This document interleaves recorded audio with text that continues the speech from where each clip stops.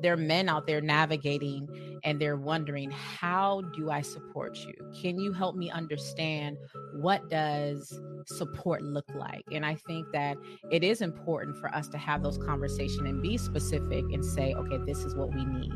And it's really accountability. It's conversation. It's, hey, if someone is being rude or disrespectful, it's, can you say something to them? But also recognizing that conflict and conflict resolution between men. And again, I don't want to speak for men, and I would love for your insight to be on in this, because I want to speak for the men, because I hear conversations, and thank God I have male friends and I can hear this conversation. But it's this idea of, how are men taught to handle conflict? What's up, guys, and welcome to another episode of the Leader Set Trends podcast. And on today's episode, I'm going to play a replay of a conversation, an interview that I had with Shannon Smith over at his podcast, which is called Success is Within Reach. So make sure you all like and subscribe to that and leave a review. But we had a great dialogue where we talked about DE&I, but with a bonus component, equality. So diversity, inclusion, equity, equality. And we also talked about other aspects with management, diversity in management, removing sexism, best practices of promoting within without prejudice, and also how to create safe spaces for your team members and so on. So great conversations that leaders need to listen to. But as always, get your notepads, your note-taking material. This was such a great episode. So tune in, tap in, and enjoy today's message. What's going on, ladies and gentlemen? Welcome to another episode of the Success is Within Reach podcast, season 3, episode 3, diversity, inclusion, and equality in the workplace. One more time, episode 3, diversity, inclusion, and equality in the workplace. And once again, as some of you may notice, I have a guest who is no stranger here to the Success is Within Reach podcast, Miss Aisha Thomas. How are you doing, ma'am? Hey, family. So glad to be back in the building. Appreciate you as always. Most definitely. And Happy New Year to you. Happy New Year. All right, ladies and gentlemen, before we get started, I want to remind everyone you can join in the conversation and submit your questions and comments live at www.facebook.com/SIWR podcast. And we will get them here on the air. Once again, join in the conversation and submit your questions and comments at www.facebook.com/SIWR podcast. All right. First things first, for those who may be new to the show, can you introduce yourself? Tell us a little about yourself and how you chose a profession in the coaching and professional development industry. All right, family. I like to always start off and say I'm like your resident militarypreneur. So outside of serving in the U.S. Air Force, a shout out to the Air Force family and those other military members out there that serve in the various branches. I also support organizations, institutions in developing their leaders. And within developing their leaders, one of the things I highlight is diverse talent management, right? Because diversity looks, it looks a certain way, or again, physically. There's generational diversity. Of course, you have, the racial component. You have the aspect of the populations as women and so on. So that diverse talent management has just extended in so many different ways where I've been supporting them through the COVID crisis, right? Because that has shaken up organizations tremendously. So it's really supporting leaders, supporting their teams, navigate some really challenging times and really getting them to that level where they can get to that peak performance that they're looking in. So the blessing is I get to do that in the U.S. Air Force with my own team in my own organization. And also I extend that outside in supporting organizations, businesses, and so on. So I love it. Hey, let's go. We working over here. For those that don't know, Ms. Thomas was our season 1 voted most appreciated, most loved guest that we had on season 1 of the Success is Within Reach podcast. Every time she comes, she graces the stage, absolutely drops ridiculous value. People taking notes, watching the replays, sending messages like, hey, is she going to be on again? I didn't catch this. I didn't catch that. Leadership, management, diversity, inclusion. you want to take your staff to another level, this is the person you want to speak to. So make sure you definitely check her out. I'm on Instagram, on Facebook. Check out her podcast and check out her website as well. All right. So I want to start out. A lot of people don't know the full difference between equity and equality. Both of those concepts are very, very important to a workplace and to a workforce, so to say. So can you tell them a little bit about the difference between each and why each is necessary to teach to your staff? Yeah, and I have these conversations all the time, right? Because will you utilize words, and it's so important to understand all the different aspects. Thank you. All right, thank you for the love, right? So, even expanding it out, right? So, even when you think about diversity, I always explain it's the faces, right? Mimicking the faces of society. So, I love to use the example of New York. If anybody has been in New York is so diverse. You can walking down one block and you see like, hey, the Lati Poppies, right? And then you go down another block. What up, homie? Right? You walk down another block, it's the fashionistas. Hey, girl, hey. And then you walk another block and it's like just total difference. And it's such a melting pot of just different backgrounds, ethnicities, and cultures.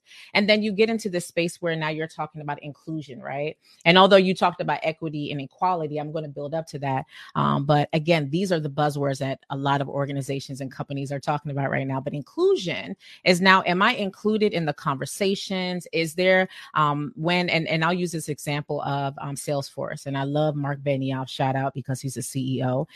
He had made a decision that when he has a meeting, I want to make sure that at least 30% of my meeting has female women representation. And the reason why is because he identified that there was a gap, right? Because one of his women executives, they identified that, hey, we need to be included in the conversation. So this was the population in his company that said, hey, we aren't being represented. We're not getting our voice heard.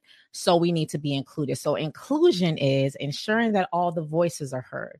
Now let's go to equity.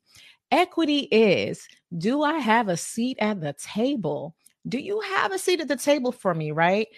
Is the system, the structure, the processes set up where if I wanted to get to the mountaintop, right? If I wanted to get to the decision-making table, and that's the key point, the decision-making table, the board of directors, whoever makes the big decisions of this company that moves and shapes how the company is affected, how it's going to support its companies, the internal customers, the employees, and the external customers, those that are buying their products and services.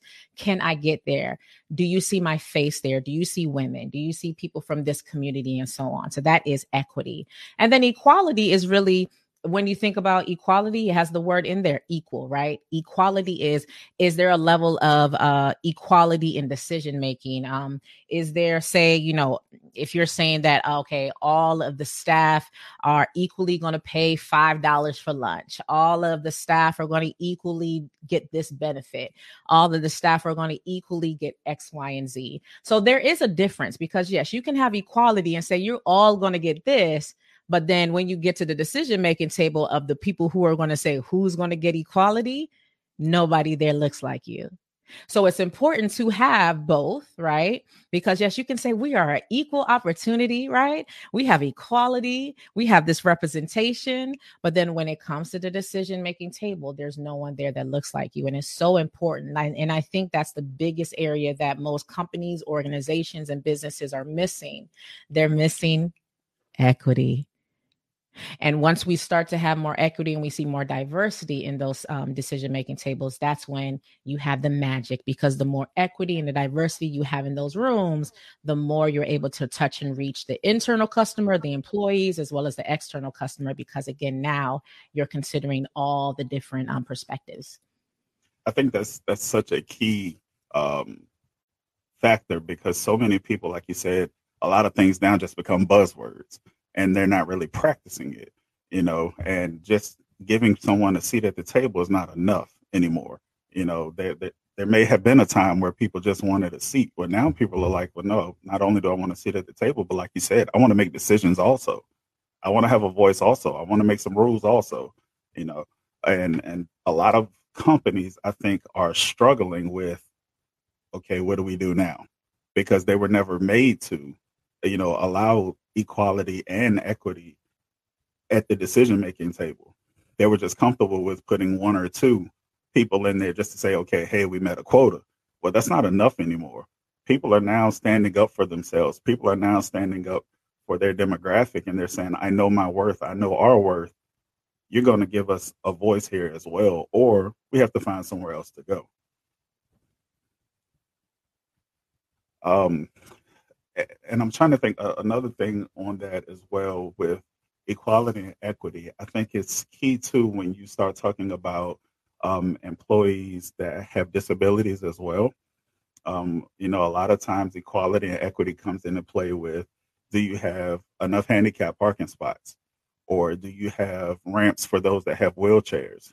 Are you making sure your elevators are always working at all times? Because you have people that can't take stairs.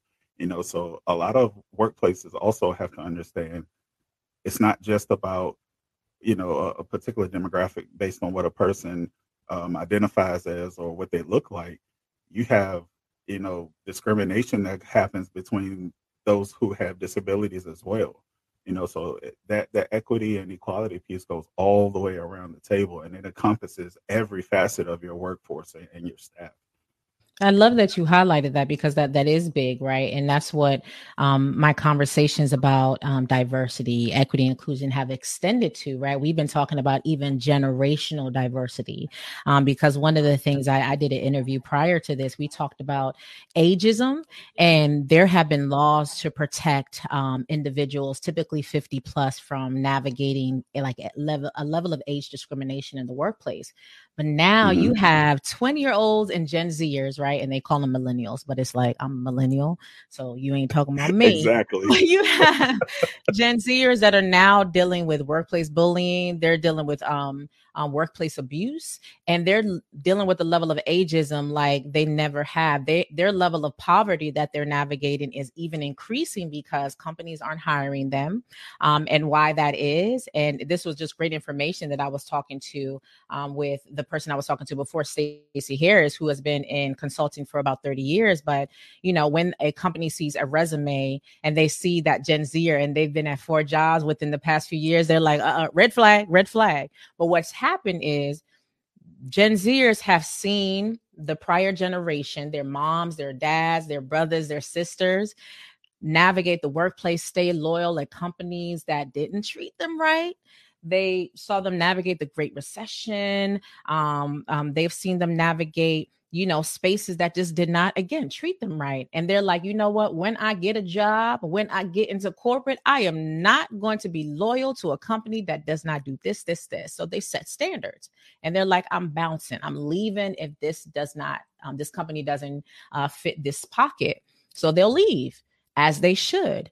But we have been conditioned and developed that you stick through it, you fight through it, right? And it's even our conditioning. So now they're going to companies, here's my resume, and now they're being judged because of it, not realizing we can learn something from that. They've set a standard that you should not stay at a company that does not value you, that doesn't respect you, that doesn't, treat you in a well manner. You should leave. And again, they're navigating like a whole nother level of ageism that is, it's painful to hear. So we've had diversity and equity conversations and equality conversations about, this generation that are going to be the future leaders, and how companies and, these baby boomers and these companies ran by, the elders to be more understanding and open to open the doors for these individuals. But yes, like when you think about these invisible, quote unquote, handicaps, and they're not handicaps, but people who are navigating a ton of different things that, need support. We want to make sure that we are expanding our mindsets when it comes to equity and inclusion, and not think so solely from the racial aspect, which is extremely important, right? Because we want to make sure our people are getting the support, but we have individuals who are navigating disabilities that also need to be considered in that dynamic as well. Most definitely. And I think a lot of times people lose sight of the fact that regardless if a person is 20 or if they're 60, everyone still has something to contribute. Sure, people on one end of the spectrum may know how to do certain things a little faster technologically because that's what they were born into. That's all they know. where some of the other generations, it may take them a little bit longer to learn some of these things. But you have some 50, 60, 70-year-olds that can run circles around people when it comes to typing and doing things on the computer as well. So, employers need to understand you can't just completely count people out just because they may be older. The same as, like you said, you can't just not hire someone that's between 18 and 25 because you're like, oh, they're only going to be here 30 days and then they're going to leave. Well, maybe if you treated them better, they'd be here longer than 30 days. I feel like they get such a bad rap for, oh, they're just job hopping. They're not loyal, like you said, loyal to a company. They're not this, they're not that. This generation doesn't care about staying 20, 30 years, getting a gold watch and a certificate. They're about my rights, my respect, treat me like a human, treat me with some dignity and some decency, and allow me to do my job. I don't need you standing over my back all day long. Just tell me what I need to do and get out my way. And there's so many people that are still, I feel like, left from regimes of the past that feel like you have to stand over and crack the whip over people. And that just doesn't work anymore. Like it does not work with this generation anymore at all. So I want to transition just a little bit and ask you, with so much, being put on diversity and inclusion, how do you think that companies that are coming out the gate, a lot of the newer companies in today's world that are like, look, this is what we're doing, everybody's included, either get with it or get out the way. How do you think they're going to change the landscape of the workforce in, say, the next 10 to 20 years? Well, again, go back a little bit with the Gen Zers, right? So the shift that's happening with this tide and these changes with the generation, you have a generation that it is the most diverse ever. So they're looking for companies and organizations to look like, again, mimic society, look like, these spaces that are diverse. So you do have a shift where there is a call and a need and a yearning for that to happen. So a lot of companies are navigating, right, this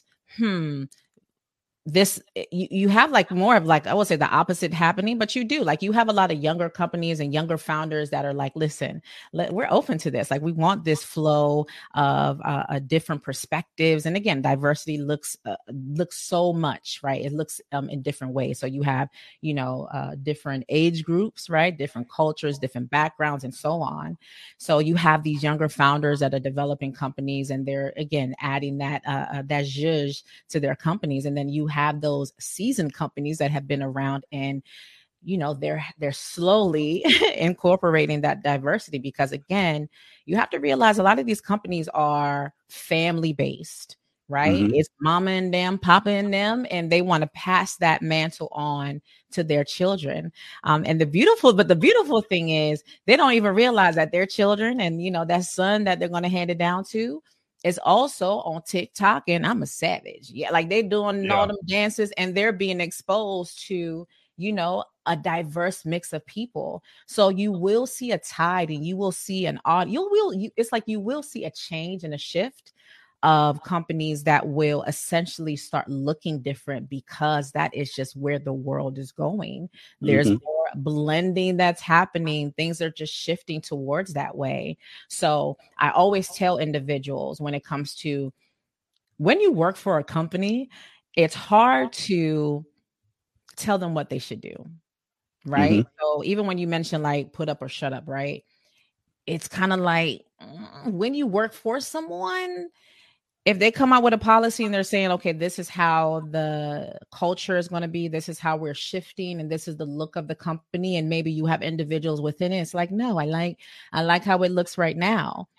Unfortunately, if it's ran by a board, or if it's ran by individuals that want it to look that way, they pretty much have the say. And essentially, what's going to be important for them is to, like, again, live by what they're saying, meaning that they'll have to hold those people responsible. They'll have to pivot those individuals, even if it means out the door, if they don't want to maintain that type of culture. Because what you don't want is to put out these hashtag and these messages and say, oh, hashtag we're about diversity, equity, and inclusion, and hashtag we're about this, or put out these messages. And the reality is you're not really about that life, because that's the other thing that individuals are really looking for. They're really saying like, oh, so you put out a diversity statement or this statement out there. They're saying that you're making this pivot. But when I still look at your board, I don't see that you've made any changes. So you really aren't about that life. So that is another verification piece. So leaders, organizations, be ready to answer questions about diversity. Be ready to answer questions about what you put out there.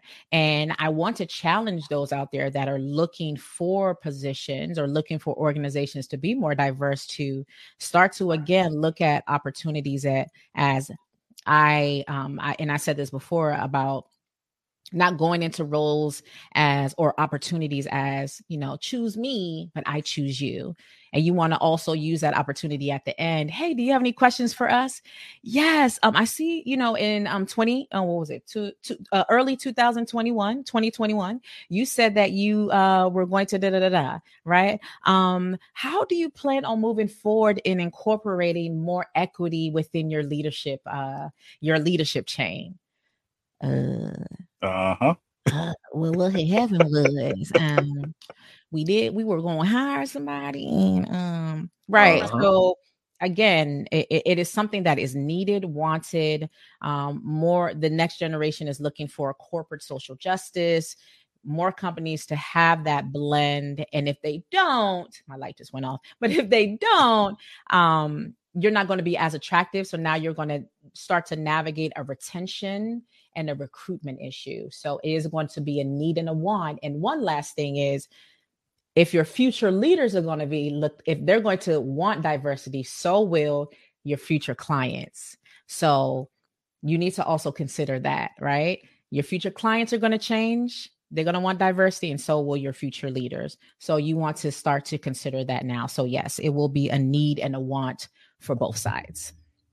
Oh man, I think that was so awesome, that question that you just posed. Like, I want everybody that's watching this podcast, that's going to watch the replay, listening to it, streaming, whatever, from now on, when you go on an interview, and I don't care what your demographic is, when they say, do you have any questions for us? I want you to start asking at least one diversity, inclusion, and equity or equality question. And the looks on their faces will tell you all you need to know about that company. If they have a ready-made statement and it sounds rehearsed already, you might want to look into that. If they look at you and everybody got the puzzle face and the deer in the headlights look, you might want to think about that before accepting that position, unless you're applying for a position to be the person to create said change. But if that sparks a meaningful conversation, that may be a company you want to look into. But the ones that just stone face you, like you just called them out their name because you mentioned diversity and inclusion, you might not want to work there. You might not want. Yeah, remember that red flag challenge or whatever they had. Exactly. Exactly. Oh man! Once again, ladies and gentlemen, this is the Successes Within Reach podcast, season 3, episode 3: diversity, inclusion, and equality in the workplace. We have come to our first break. We'll be right back. This break is brought to you by the CEO within you.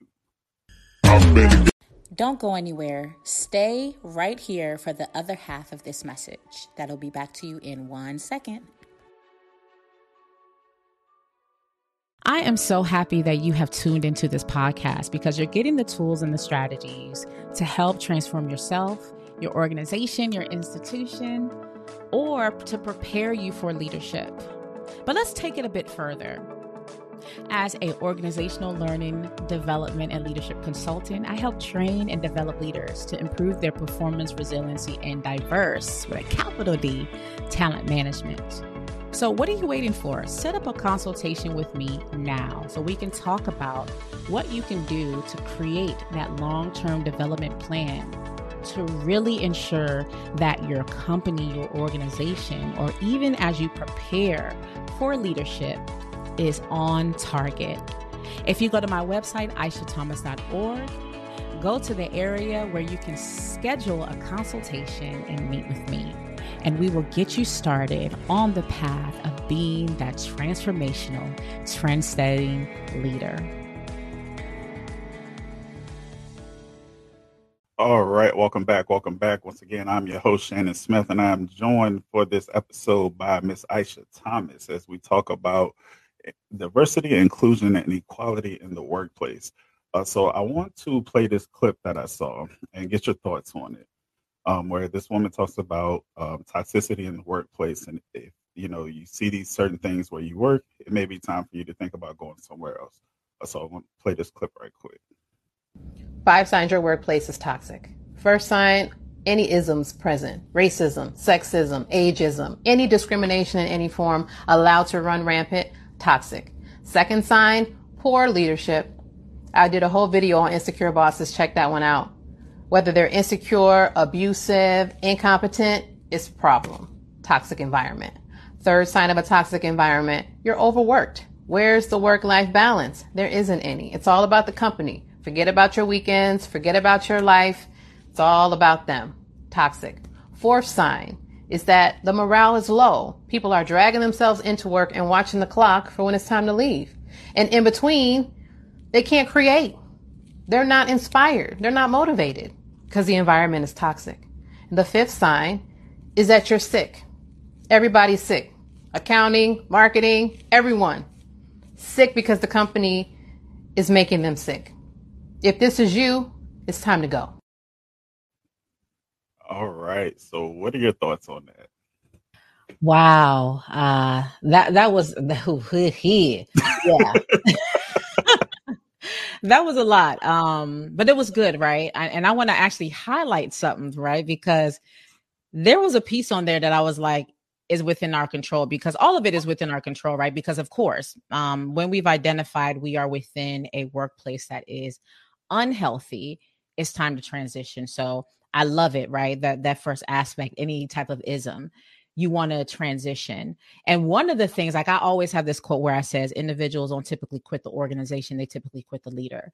So the first thing I want to highlight with the isms is, where is that ism coming from? Is it an individual? Is it the culture? Is it the entire structure of the organization? The beautiful thing about organizations and companies now, there's a website called Glassdoor. Check out glassdoor.com. It's a great thing now. You can go on there and it talks all the mess about these companies. You can literally go on there and research the background, the insides and outs of companies, individuals that's left, right? So that's a great thing. You can now go online and get some intel about companies. So that's great. And also, again, if you can connect with people who have worked there, you can kind of get a taste of the culture. However, again, when you are dealing with these isms, is it coming from the individual, an individual leader? Because it is the reality. Studies have shown that it could be that one person that is quote unquote toxic or unhealthy that will result to you leaving. But the reason why I want to highlight that, because I want to challenge, and I've experienced this myself, I want to challenge those out there. If you are navigating with a leader and you say, you know what, it's not the entire organization, it's that one person. Are you willing to say something, right? And that's the hard part. That's that part of the journey of navigating leadership or navigating working for an organization, is holding someone accountable, because it literally could be just one person that needs to be held accountable. It needs to be escalated. And by that person getting rooted and booted up out of there, that could change the entire dynamic of that organization. And I've had to have those tough conversations. I've had to file complaints. And again, I've done it within the military structure, which can be really complicated. And I've also have done it in the civilian sector. I've done it in school. So that's one thing. Again, just really identifying, where is that ism? Is it structural? Is it within the ecosystem of that company? Or if it's that one individual, is this something that I can address, get this person up out of there, or get it addressed? And again, if it's not addressed, right? And that's the other thing, when you bring it to the awareness of HR or to whatever reporting system that they have in place and they don't address it, you definitely want to get up out of there, because again, that's where a lot of companies have breakdowns. They say, we're about this, we're going to protect you, we're going to make sure that you feel safe. because again, it's about the safety of your team members. You can create unsafe environments for your team members, for individuals who support you, when you don't protect them, when they come to you and say, I'm dealing with sexism, racism, I'm dealing with workplace bullying, and you don't do anything about it. Bounce, all right? They're not going to protect you and make you safe. They're individuals who will deal with emotional abuse, literally get and end up with anxiety and stress because of the workplace. It is not worth it. Leave. So that's one thing. Overworked. Mentioned poor leadership, right? Again, poor leadership. Is it an individual? Is it the entire ecosystem? Overworked. Now, once we got here, I was like, is this something that we can control? Mm-hmm. Because work-life balance, is it the organization forcing you to work beyond, right? Or is it boundary-based? Is it people pleasing? Is it some personal development and growth that I need, right? And we've talked about assessments and the DISC and all these different psychometric assessments out there. But some of us have tendencies, right, to, I'll do it. And I'm going through this season right now. My word for the year is boundaries, right? Because I'm a natural high performer. And you guys might be like, that's great. It's not, right? Because I have children. Yeah. I'm finishing up my master's program. I have a business. I serve in the United States, so it's full-time. It's not part-time, full-time, right? I contract for other companies. I have, coaching clients.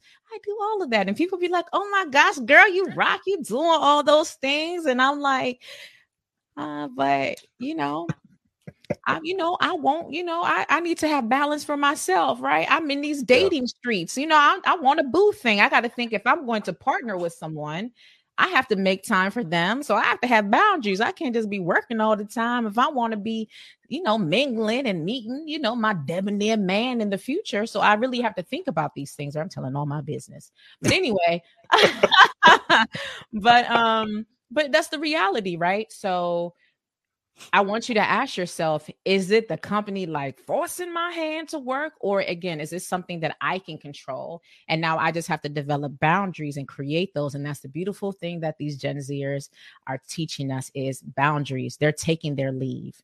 They're saying, nope, I'm taking off for the rest of the day. I will not do that. This is my job description, and I'm just going to do that. Have a good day. But what's driving your high performance? What's driving you to say yes? What's driving you not to have boundaries? Is that something that requires some work, some internal work and some personal development? So that's why I was saying, like, there's some areas where it's control based, because the reason why, when she mentioned mentally sick, emotionally sick, low morale, is it tied to those things that is within your control?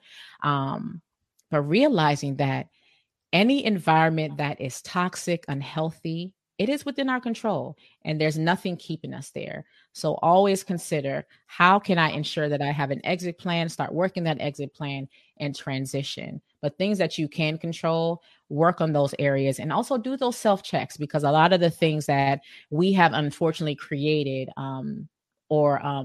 sometimes we go and we blame the organization and the company, and it's just like, no, it's just my lack of boundaries. And my lack of boundaries is because I didn't learn boundaries as a child. And it's because I saw that from my mama. Like, it's literally therapy, right? And again, you're talking about somebody that had to work through that stuff and had to learn how to say, no, I won't do it. Have a good day. All right, I'm done. I had a lot of the same thoughts when I first saw it. I was like, yeah, a lot of these isms are horrible in the workplace if it gets out of control and no one ever checks it. And I think what you were saying was key. Like, are these things within the infrastructure of the company, or is it just one supervisor, or is it just the one person on the staff that likes keeping nonsense going, for lack of words? We all have worked with those people that their whole life is unhappy, so they bring it to work, and they want to keep the gossip and the rumor mills going, and they just keep nonsense going on at work. Has anyone said anything to them? Have you ever pulled that supervisor to the side and say, hey man, look, I understand you're over the top of the section or over the top of the department, whatever the case may be, but the way you talk to people is out of bounds, or the way you screamed at such and such in the meeting, that was completely out of pocket. Like, a lot of us didn't appreciate that. So I know they didn't appreciate that. Sometimes people know that they're being an idiot, and they're fine with that. But then sometimes you have to remember that people are human and they may have messed up in that moment. They may have had a toxic moment, but they're not a toxic person. I think sometimes we just completely categorize people incorrectly because of one or two actions or one or two interactions, rather. However, if this is this person's day-to-day behavior, oh, then yeah, you got a decision to make. Either report them, you're going to deal with it, or it's time to roll up out of there. But one ism I wanted to ask you about that she didn't mention, and I know a lot of people deal with it depending on what industry they're in, definitely in the family businesses. What about nepotism? Like Lord. Because that's a whole nother ball game. My goodness. And you know what, before we even get into nepotism, right? Because you mentioned something earlier. I'm trying to remember what you said. Oh, yes, you were saying like these words, right? That we use, right? Because I do think they're words that are overused. And I think that, it's funny because who was it? Was it Mike that said people use there was one word that he said, I'm tired of hearing this word. Was it? I forgot what it was, but there's certain words that we use and we've connect, like for instance, narcissism. I've heard that so much, and I'm just like, are we taking like toxicity? Are we like attributing or connecting or automatically saying this person is toxic or this person is this? We want to start really we need to start being mindful of categorizing things, right? And making sure that we are really clear and making sure we're analyzing the situation before we start automatically saying, boom, this is what it is, right? Because again, there are certain terms that have just become buzzwords. They've just become popular, and it might be literally what it is. It might be, yes, this is a toxic environment, right? Or this person is toxic. But again, it could literally just be, like you mentioned, like it might just be a moment. And by no means are me or Shannon like downplaying what anyone is navigating, because I've been in a workplace to a point where I had suicidal ideations, right? I have been in spaces where, I have escalated the matter all the way up to I feel like to the president of the United States, right? And it's like, y'all really ain't gonna do nothing. Y'all gonna call me and say, well, maybe you shouldn't have done that. Excuse me? Aren't you supposed to be advocating for me? I've been to the point where I'm just like, you know what? Bump my entire career. I'm ready to bounce out. Forget this. I don't even care how many years I've been in. I have been there.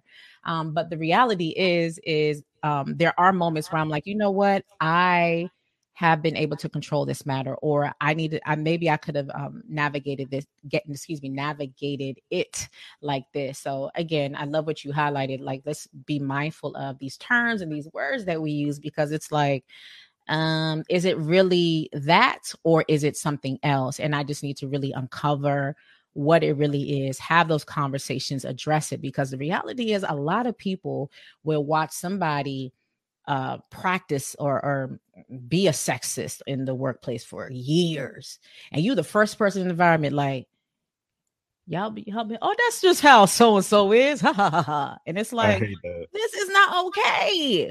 Or this person is just rude. Like, why they talk? How did you even get hired? Oh, that's just so. And they got a bonus? How they get a bonus? How? And they got the time off and the bonus, and they've never said anything. And you're the first person, because maybe you're healed, you're whole, and all that. And you're like, this isn't normal. And that, and I'll leave this one note before we get into nepotism, is that's a big factor, right? There are a lot of people who are in these workplaces, and we're carrying our worldviews and our experiences into the workplace, and we're not even realize that the toxicity or all these isms that we haven't addressed is because it's normalized. We've experienced it all our life. We've seen it on the block. We've seen it in the home. We've seen it in relationships.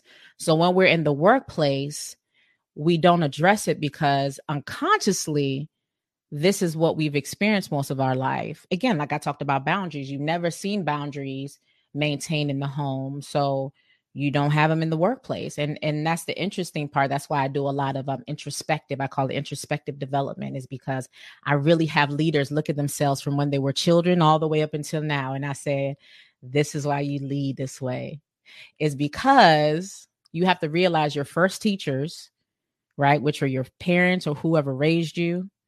You have to realize your trauma. All of that stuff follows you into your leadership role or into the workplace. And now this is the first time that someone is like, who you talking to? Oh, that ain't normal, right? Especially if somebody that has been doing internal work and they're like, you ain't supposed to be talking like that. What you mean? That's how all of them talk. Well, that's what you heard everybody talk like it in the home. But this is not okay. We're going to teach and learn respect in the workplace. So it's so interesting how, as a leader or how, as somebody that works in a team, the first time someone is hearing about boundaries, respect, is in a workplace and they're a whole grown person. So we do have to realize that that is a reality that is happening. And that's why a lot of these workplaces are like this. And it's happened for so long because for many of us, we have lived this in our communities or in our homes. And we're in the workplace now and it's normalized. And now someone that's healed and whole is like, this ain't normal. What are y'all doing? Can we address this? So ASAP. highlighted that. Okay. So nepotism, right? We're going to get into nepotism. All right. So let me define it for some people because some people are like, what is nepotism, right? So again, the definition, right, is the practice among those with power and influence, right, of favoring relatives or friends, especially by giving them jobs. Whew. So, again, so like what we were talking about earlier, there are a lot of companies that are built and developed with the mindset of legacy. And think about it. For a lot of us, we are in a lot of communities and spaces where what are they saying? It's about legacy building. So I see a couple sides of it, right? Because we are and we should be building empires, companies, and businesses with the idea in mind of, you know what, I want to build something that can live on, I can pass on to my children and so on. However, it's the other side of, are you equipping, developing, and preparing those individuals that are going to take it on to ensure that they are managing those areas that they're placing them in or handing over that role and responsibility, that they're going to do it effectively. So I feel like it'll be contradictory to say, okay, we shouldn't practice that, right? We should be like, let's get away from that. Because again, it's like, that's what legacy building is all about. But what happens a lot of times is, I'm going to pass it on to my son or my daughter or whomever, and they're not really equipped. They're not ready. They're not, they haven't been developed effectively. They haven't really done the work, and they're being handed something that is so important or something that's so sensitive. Because I always tell people, like, every decision we make doesn't just affect it affects everyone else within that ecosystem. So it affects the employees. And if it affects the employees, it's affecting their household, it's affecting the wife, the daughter, the son, whoever's attached to that person. So when you're handing it down to your daughter or your son, because yes, I'm so happy to hand it down, but they're not equipped, you have to realize that there's so many other people attached: the internal customer, again, your employees; the external customer, your customers who love your products and services. And if they're not prepared for it, you'll be doing them a disservice as well. So I see the benefits for legacy building, but are they prepared? And if they are not, do not hand it down to your relatives or friends, because you'll be doing a disservice to people who truly are there, to help build your mission and vision. Most definitely. I think it's such a fine line, I think, to walk on when it comes to that, because just the word nepotism has such a negative connotation to it. But like you said, some people view it as legacy building. I worked 40, 50, 60 years building this company. I want to make sure my family is always in a good position. I want to leave this to my kids. They can pass it on to grandkids, whatever. But like you said, are they ready to take the keys yet? Are they ready to take the wheel yet? Because as a boss, as a lot of people like using the term, if you are really a boss, you are the CEO, you are the owner of the company, you have to understand you are responsible for the roof over the head of every single family that you employ. you're responsible for the food on the table for every single employee that you have. So I understand you want to pass it on to your kids and then your grandkids someday and whatever the case may be. If that's what you want to do, start making them earn it. Don't just give them a VP title and have them sitting there with their feet kicked up on the desk on TikTok all day long and they're not learning the ins and outs of the company. And then you hand it over to them, all of the employees quit, and 5 years later, the company is going bankrupt. You just did 30, 40 years worth of work for absolutely nothing, you know, or like I said, half your workforce quits. And now all of a sudden you're, having trash articles in Forbes and Newsweek and all of these publications because people are like, dude, this was the absolute best place to work. Such and such gave it to their son or their daughter, and now it has to be one of the top 50 worst places in America to work. That's not the type of legacy you want to leave behind. And sometimes you have to set your ego to the side and be honest with yourself. Is my son, is my daughter, is my brother, is my sister, whatever the case may be, are they truly ready to put in the work that I put in to build said business, said organization, said nonprofit, whatever the case may be? And if they aren't, they got to wait. They got to get in line. You have to make that tough decision and let them know, hey, I don't feel you're ready yet. This is what I need you to do before I can hand you the keys to the kingdom. If you're not willing to do that, you can stay where you are, and such in whatever department is ready to move up. Because one way or another, this is my exit strategy, and I'm on my way out the door. Are you going to show me that you're going to earn it? Otherwise, you kind of slide from the legacy building side to the nepotism side. Because like I said, it depends on how you look at it, but most of the time it has a negative connotation because you just gave it to someone because you're related to them, not that they actually earned it. And I feel like a lot of people get caught up in that. And like I said, you work your butt off day in and day out, building a business, building a nonprofit, building an organization. You want it to be here 100, 200, 300 years after you're dead and gone. You got to think about that when you pass the keys on. Make your kids earn it. Don't just give it to them just because they're your kids. That's not your job to give them everything. They're adults now. Make them earn it. One of the best things I saw recently, Shaq just did an interview where people were laughing because he said one of his kids asked for some kind of vehicle, and he was like, "So how you paying for it?" And they were like, "What you mean how I'm paying for it? We rich." And he was like, "We? Who is we?" He was speaking French now? Exactly. He was like, "How many baskets you scored? How many endorsements do you have? How many 82 game seasons have you played?" He was like, "No, I'm rich. I don't know about you. You better go to college and earn it." So and Kevin O'Leary says the same thing. The guy from Shark Tank. I don't know if a lot of you are familiar with him, but he said when they travel, he and his wife are in first class. His kids are in coach.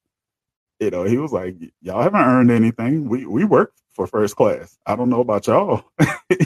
So you have to get in the habit of making people have the same work ethic that you had to be successful and to really achieve greatness before you give them the keys to the kingdom. That is so, so, so important for any company, any organization. Cannot stress that enough. So I want one more ism that was touched on in the video, and you spoke about it briefly too, is sexism. And along with that is chauvinism in the workplace. And, a lot of women look, for men to help them out. They're like, okay, I know you heard what such and such just said.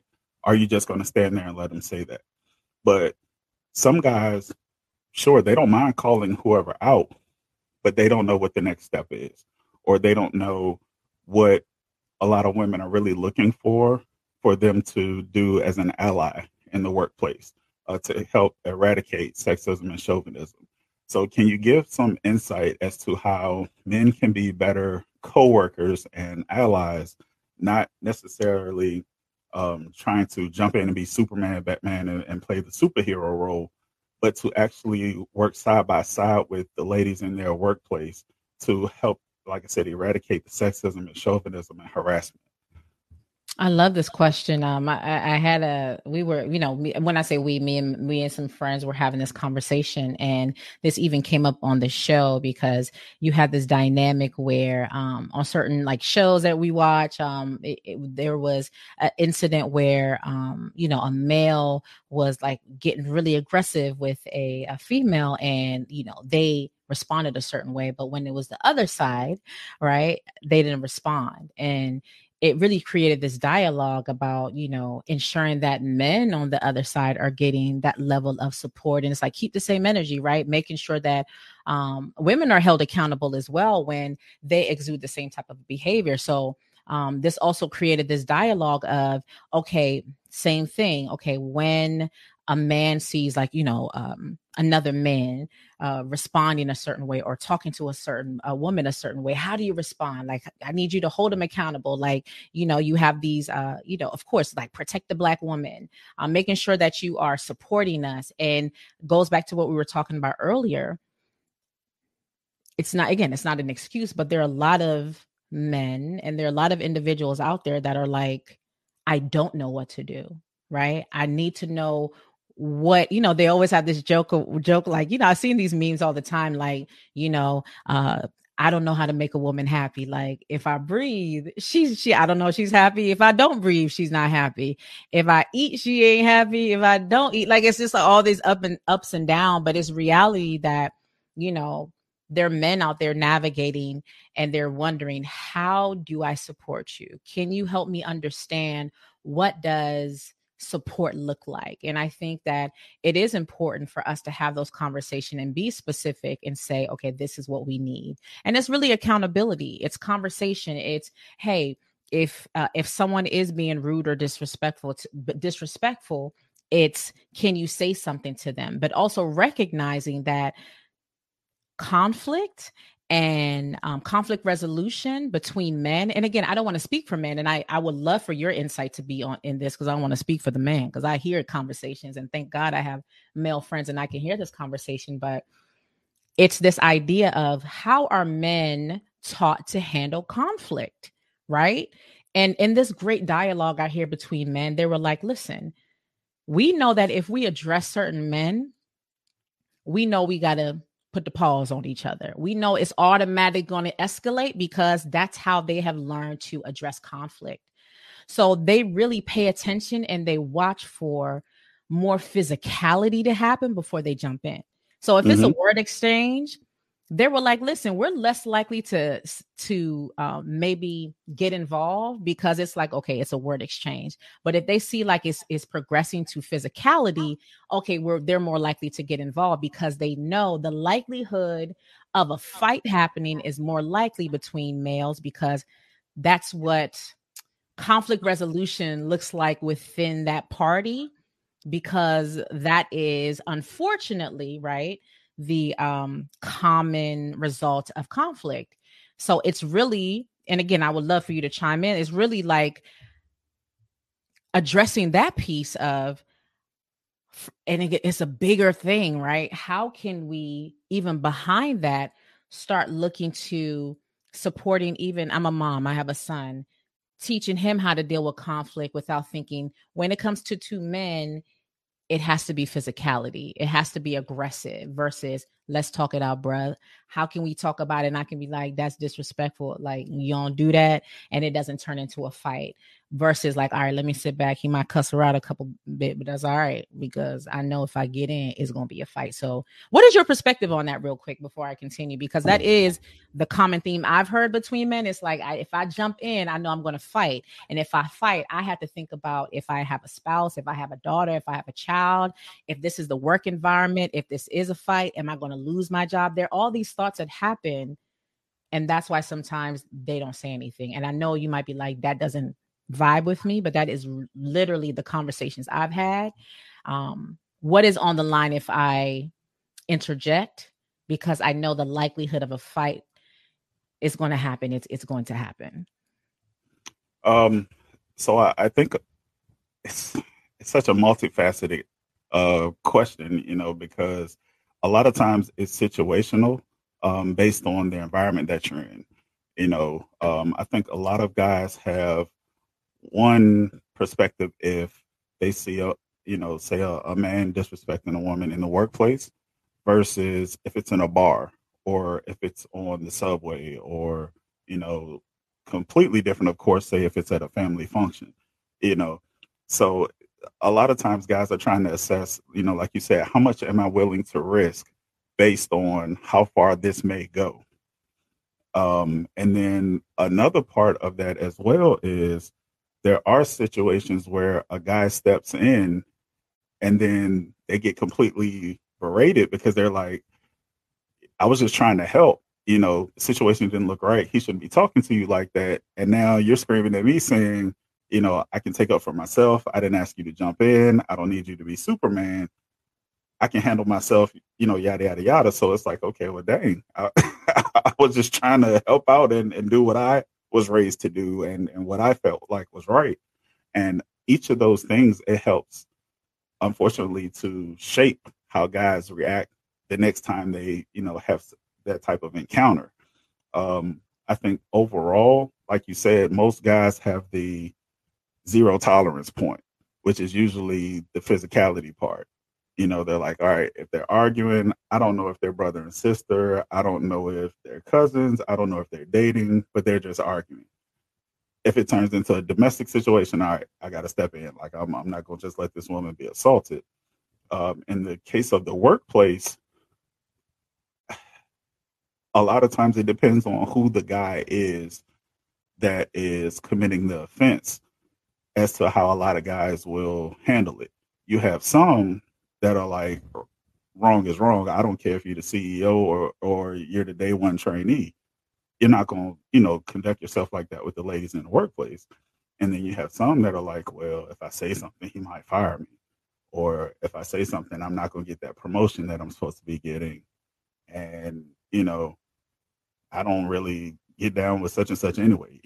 They don't really talk to me, or every time I try to help, they bite my head off and stuff like that. And I'm like, are you serious? It's a concept of right and wrong, not a tit for tat type of thing. And unfortunately, some people have the juvenile mentality of they're not my friend, so I'm not going to help out. It's that kind of thing. I don't talk with them. I don't eat lunch with them. I don't, get on any projects with them at work, so I'll let them fend for themselves. And then, like I say, you have some guys, they're like, nah, right is right, wrong is wrong. Like, fam, you don't, talk to the ladies in a chauvinistic way. You don't sexually harass them. We don't do that here. You got to find somewhere else to go. If she reports it and write it up, I'm going to be right there helping her write it up. And I'm willing to testify, against you in front of HR. So it's a case by case basis. Some guys, I hate to say it, some are just built like that to where, like I said, right is right, wrong is wrong. And then you have some, it's going to be situational.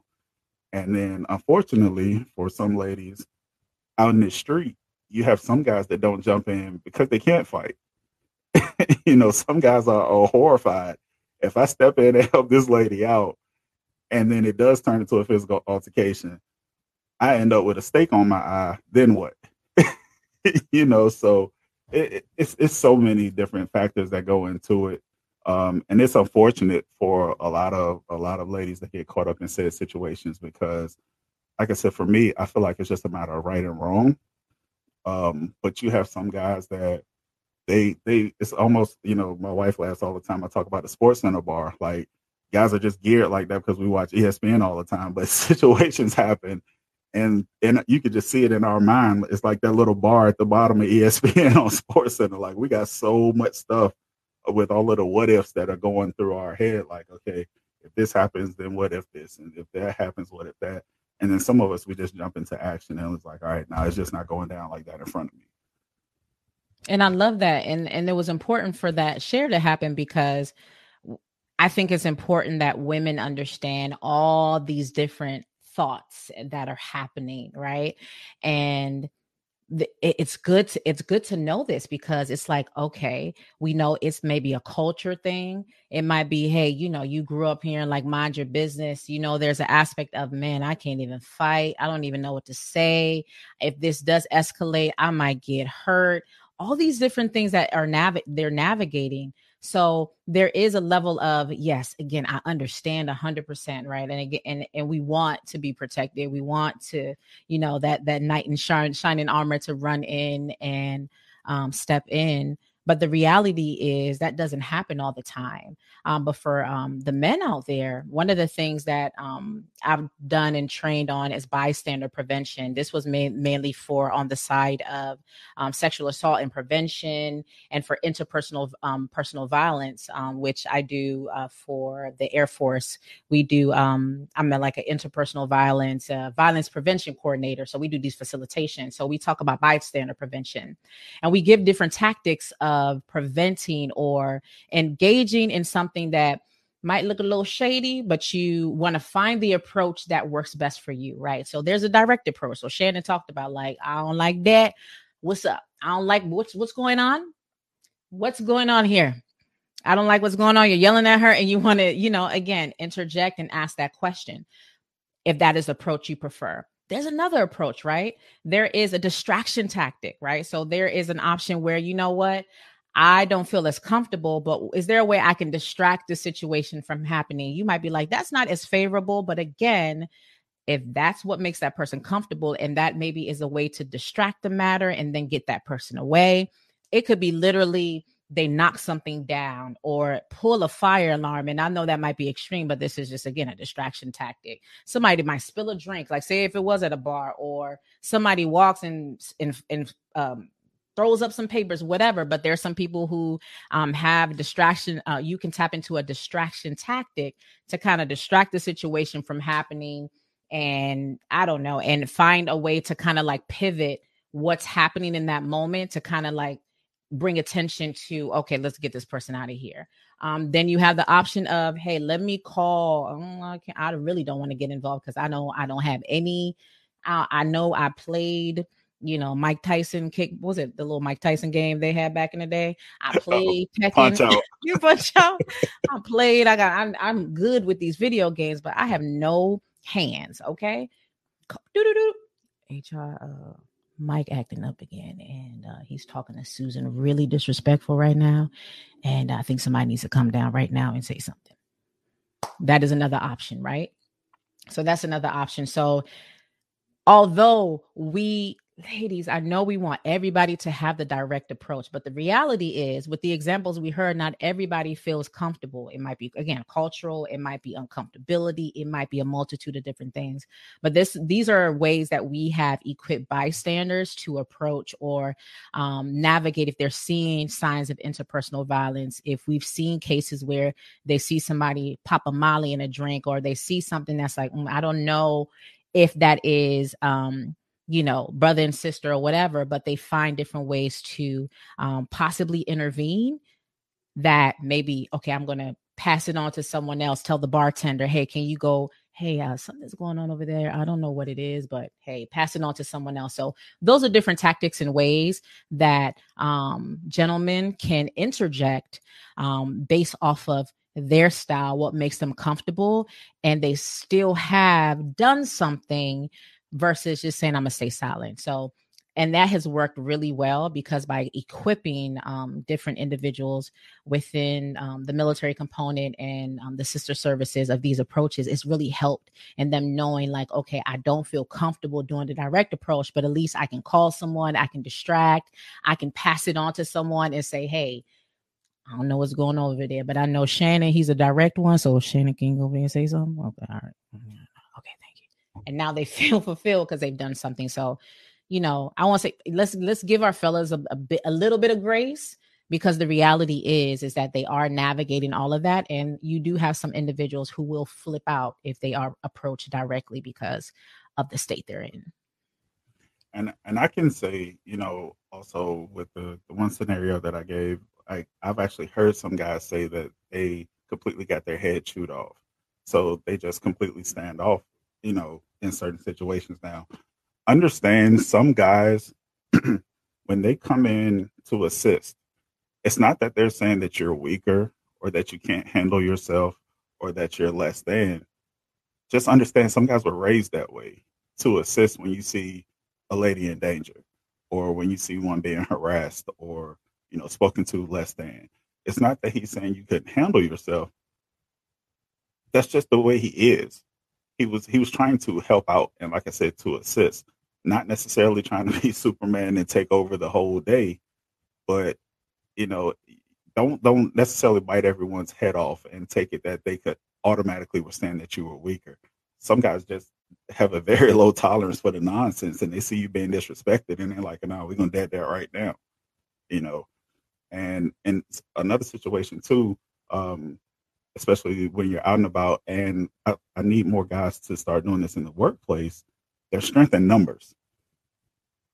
Back in the day, you could be out in the neighborhood, somebody from another neighborhood come around and they disrespect one of the ladies on the street.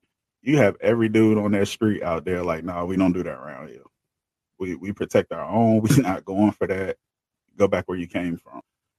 Guys, I need you to understand, in the workplace, you may feel like, as one person, I can't change this because the person that is showing the toxic traits may be a supervisor or an administrator, whatever the case may be.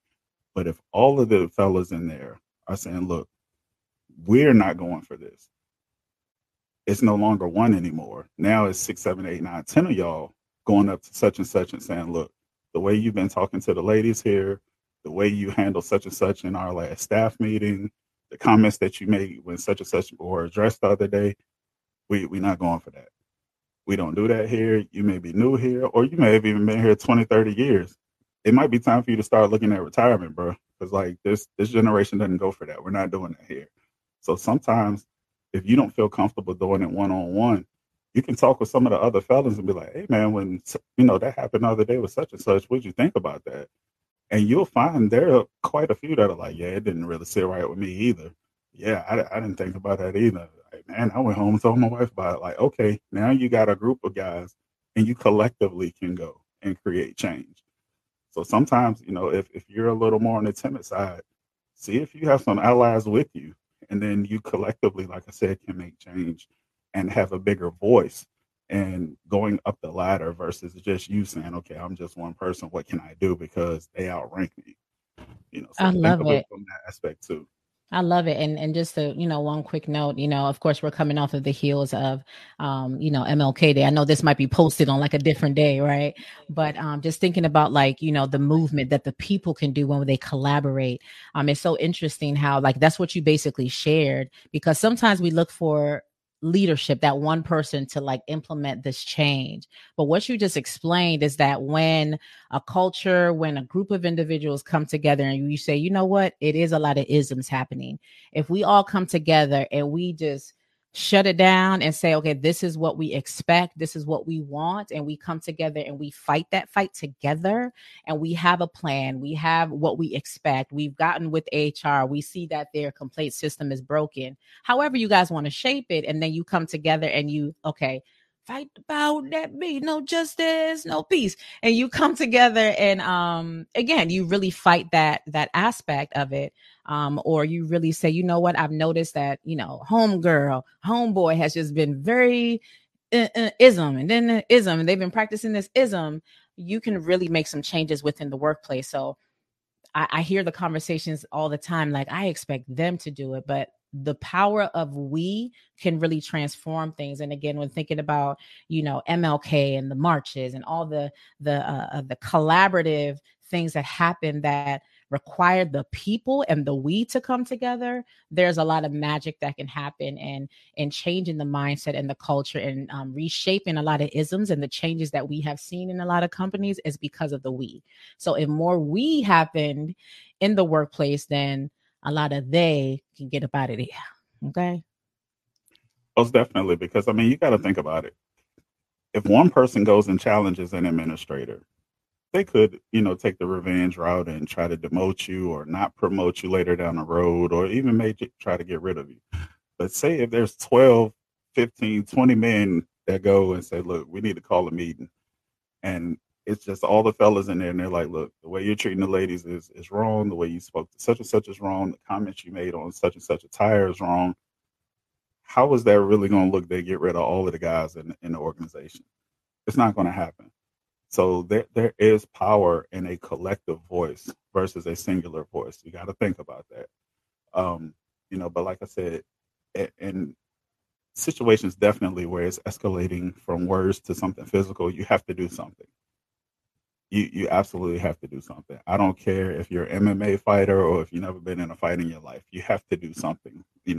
Whether it's calling the police, if it's at work, calling HR.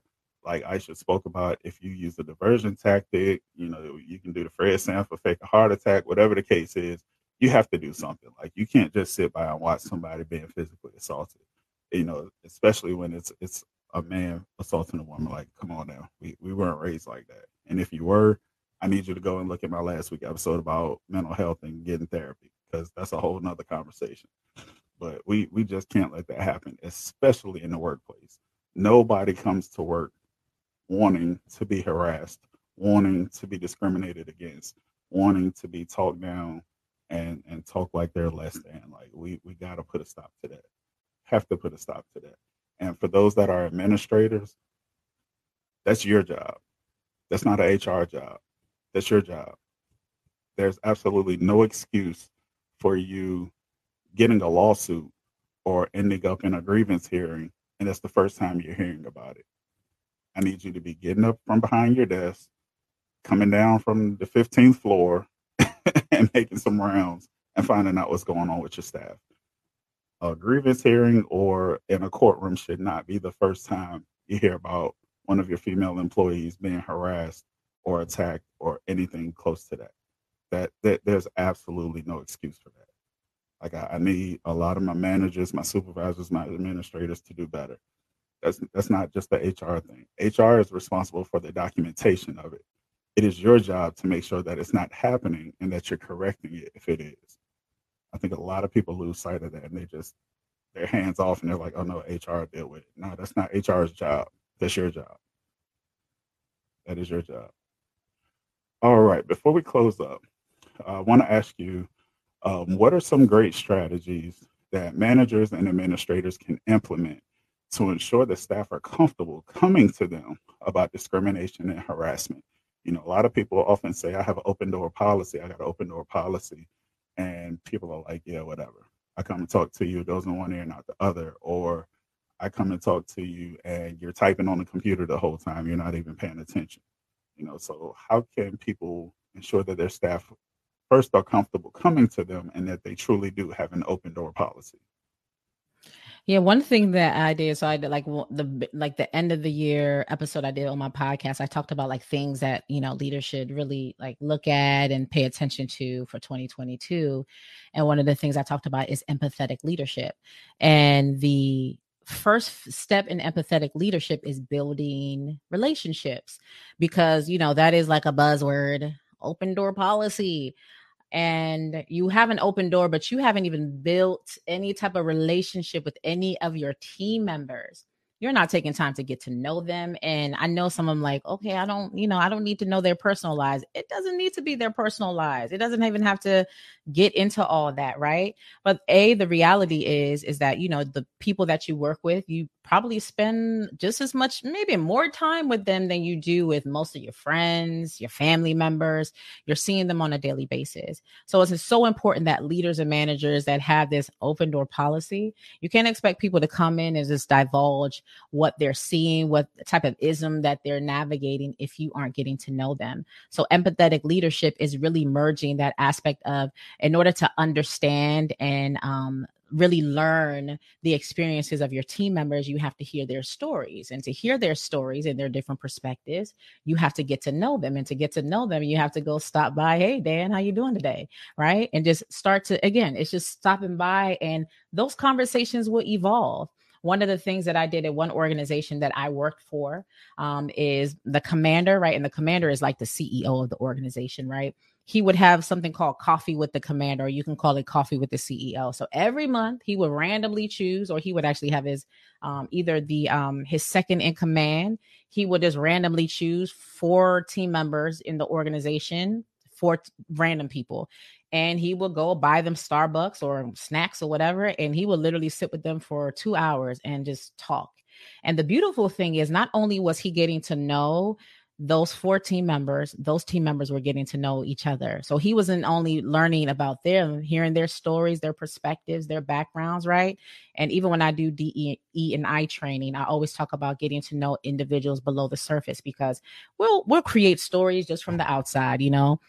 I show up and you see me on the outside as a Black woman, but you don't know I'm African, right? I'm from West Africa. I'm from Sierra Leone. But to me, like, she's Black. She probably from da-da-da-da, and she's this. And you're like, she's probably an extrovert. I'm not. I'm an introvert, actually. But if you sat down and you heard my story, you got to understand my background, you would understand, right? Get to learn and understand, like, my story. You're like, oh, man, I had you all wrong. You did, right? Because we create these stories from the external. So that's why it's important for us to get to know the stories of these individuals. So those 2 hours, we were getting to know him, he was getting to know us, and we were getting to know each other. So now when I walk by that individual that I barely said hey to, hey, and we'll be like, hey, so how your kids? Because we just spent 2 hours together, right? And now the relationship is different. Now when I see those team members, is a totally different experience. So I don't know if he even knew that that was what was happening, but we were like, oh, wow, I didn't know that you went to that school. Oh, wow, you have 2 kids too. Oh, wow, I didn't know you were navigating that. So are you building relationships? So I really have been pushing those leaders, and I always ask them, hey, can you write down at least 4 unique things about your team members? Can you? So that'll be one of the exercises. And I'm not talking about the stuff that's on their little HR paper that you can look up on their record. I'm like, oh, this their birthday? No, I need a unique thing. So I can tell you about one of my team members. She has 4 kids. She's recently married. She got a nice little fat rock on her finger. I'm like, okay, boo, got you a nice little ring. Okay. All right. I tell her she has this obsession with drinking diet sodas, but it's like she drinks like 100 of them a day. And I'm not lying. She drinks a lot of them, right? So I don't know why, it keeps her energy up. She drinks a ton of them, right? She loves them, high energy. I mean, like, she's super fit. So how do I know all these things? By paying attention, watching it, right? Her son looks like a twin, looks just like her. But I know about that because I've again paid attention. I have another team member. She has a little baby boy. She just had him. He's so cute, right? And she always got good lashes on because I pay attention. So I'm like, oh, she always getting those lashes done. Always has a nice bag, right? Just, again, paying attention. I know her family lives in a certain area, right? I have another one. He is really into the creative. He's into the arts. So he's into photography, videography. Even when I was recommending what he did as he transitions, I was like, you need to get into public affairs because of this. I if I didn't know him, I would have been like, hey, stay in this type of role because of this. That's not even where he's gifted at. He clearly loves doing creative arts and, cinematography and so on. I have another team member. Me and her are very alike. We're both Sagittarius. Her birthday is like 4 or 5 days apart from me. So the reason why this flows, because I got to know my team members, right? We meet every Thursday. We talk. I mean, we had a conversation about creating boundaries today. So how are you building relationships with your team members? You can't expect them to come and talk to you about so-and-so, harassing them, saying all these different things to them. It's a trust thing. If I come in here, do I have a level of trust with you that you are going to support me? You're going to hear me. You're going to, all right, let me close my laptop. What you got? What's going on, Aisha? What's up? Right? I feel more comfortable with you. There's trust there because I know that you have taken time to get to know me.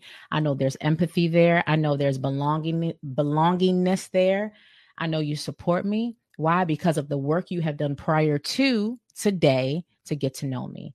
So that is the biggest tool. That is the biggest way for you to build that, is by building a relationship, that builds trust, that builds empathy within you, because now when you see them, you don't see Aisha, the Black woman. You see Aisha, the mom. You see Aisha, the whatever other things that come with me. You see the mom. You see the lover of pizza and French fries. You see Aisha that's passionate. You see Aisha that does 100 things. You see Aisha that has 4 classes left before she graduates. I'm bragging about it because I didn't know I was going to get here.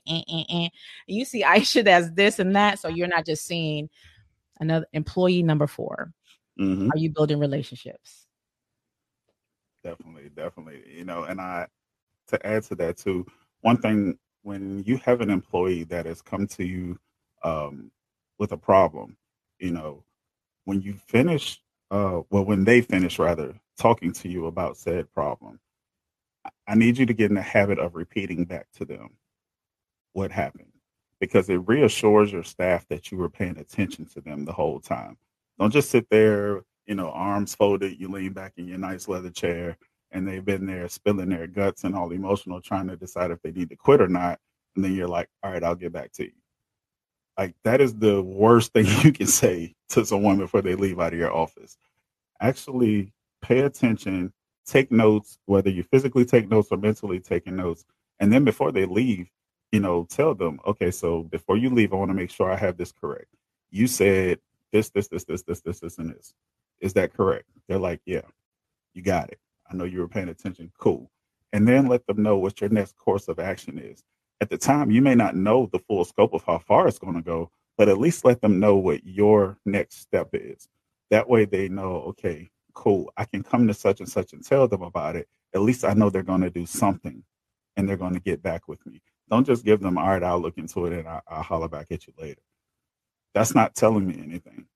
That's not telling me you're going to review, the cameras, or you're going to pull emails, or you're going to actually start interviewing staff. Like, let them know what your next course of action is after you repeat it to them, everything that they just reported to you, because the facts are all you have when it comes to investigations, especially when you get into discrimination and harassment and things of that nature. So you don't have the ability to sit there and say, okay, well, I think this is what they said, or this is what I heard. No, I need you to be sure before they leave out of your office. That's part of what Aisha was saying as well, with building that trust with your employees.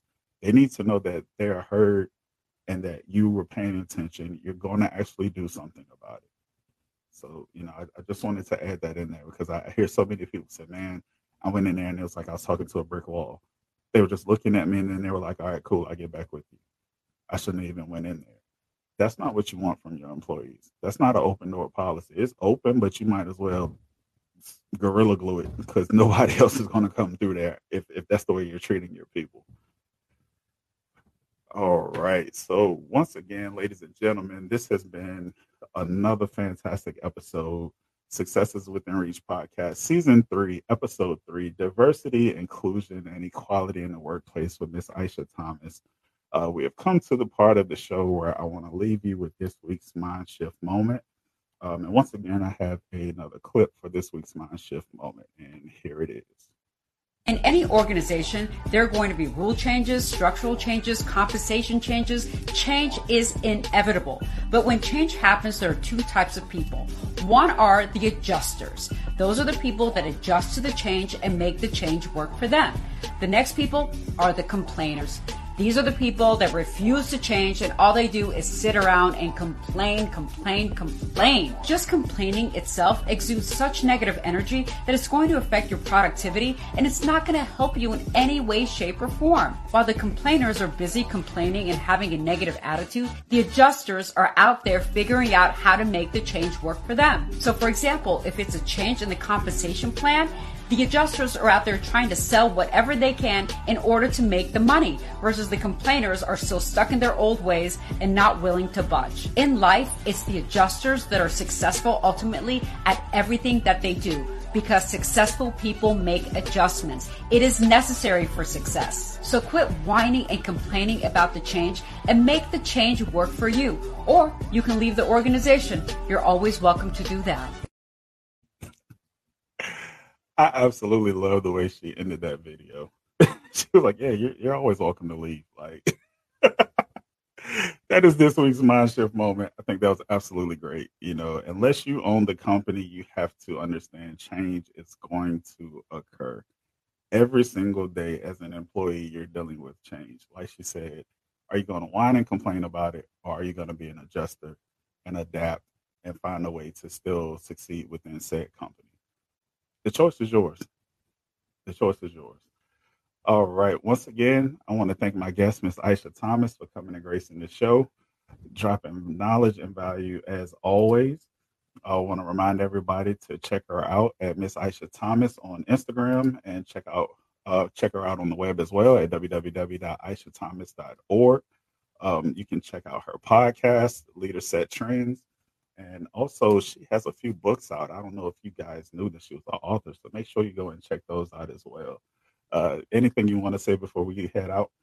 Yeah, just always leave people with individuals don't typically quit the organization. They typically quit the leader. That's why you need leadership development. So get at your girl. Okay. As always, I want to thank you for tuning in today. And always remember, leaders, we have influence.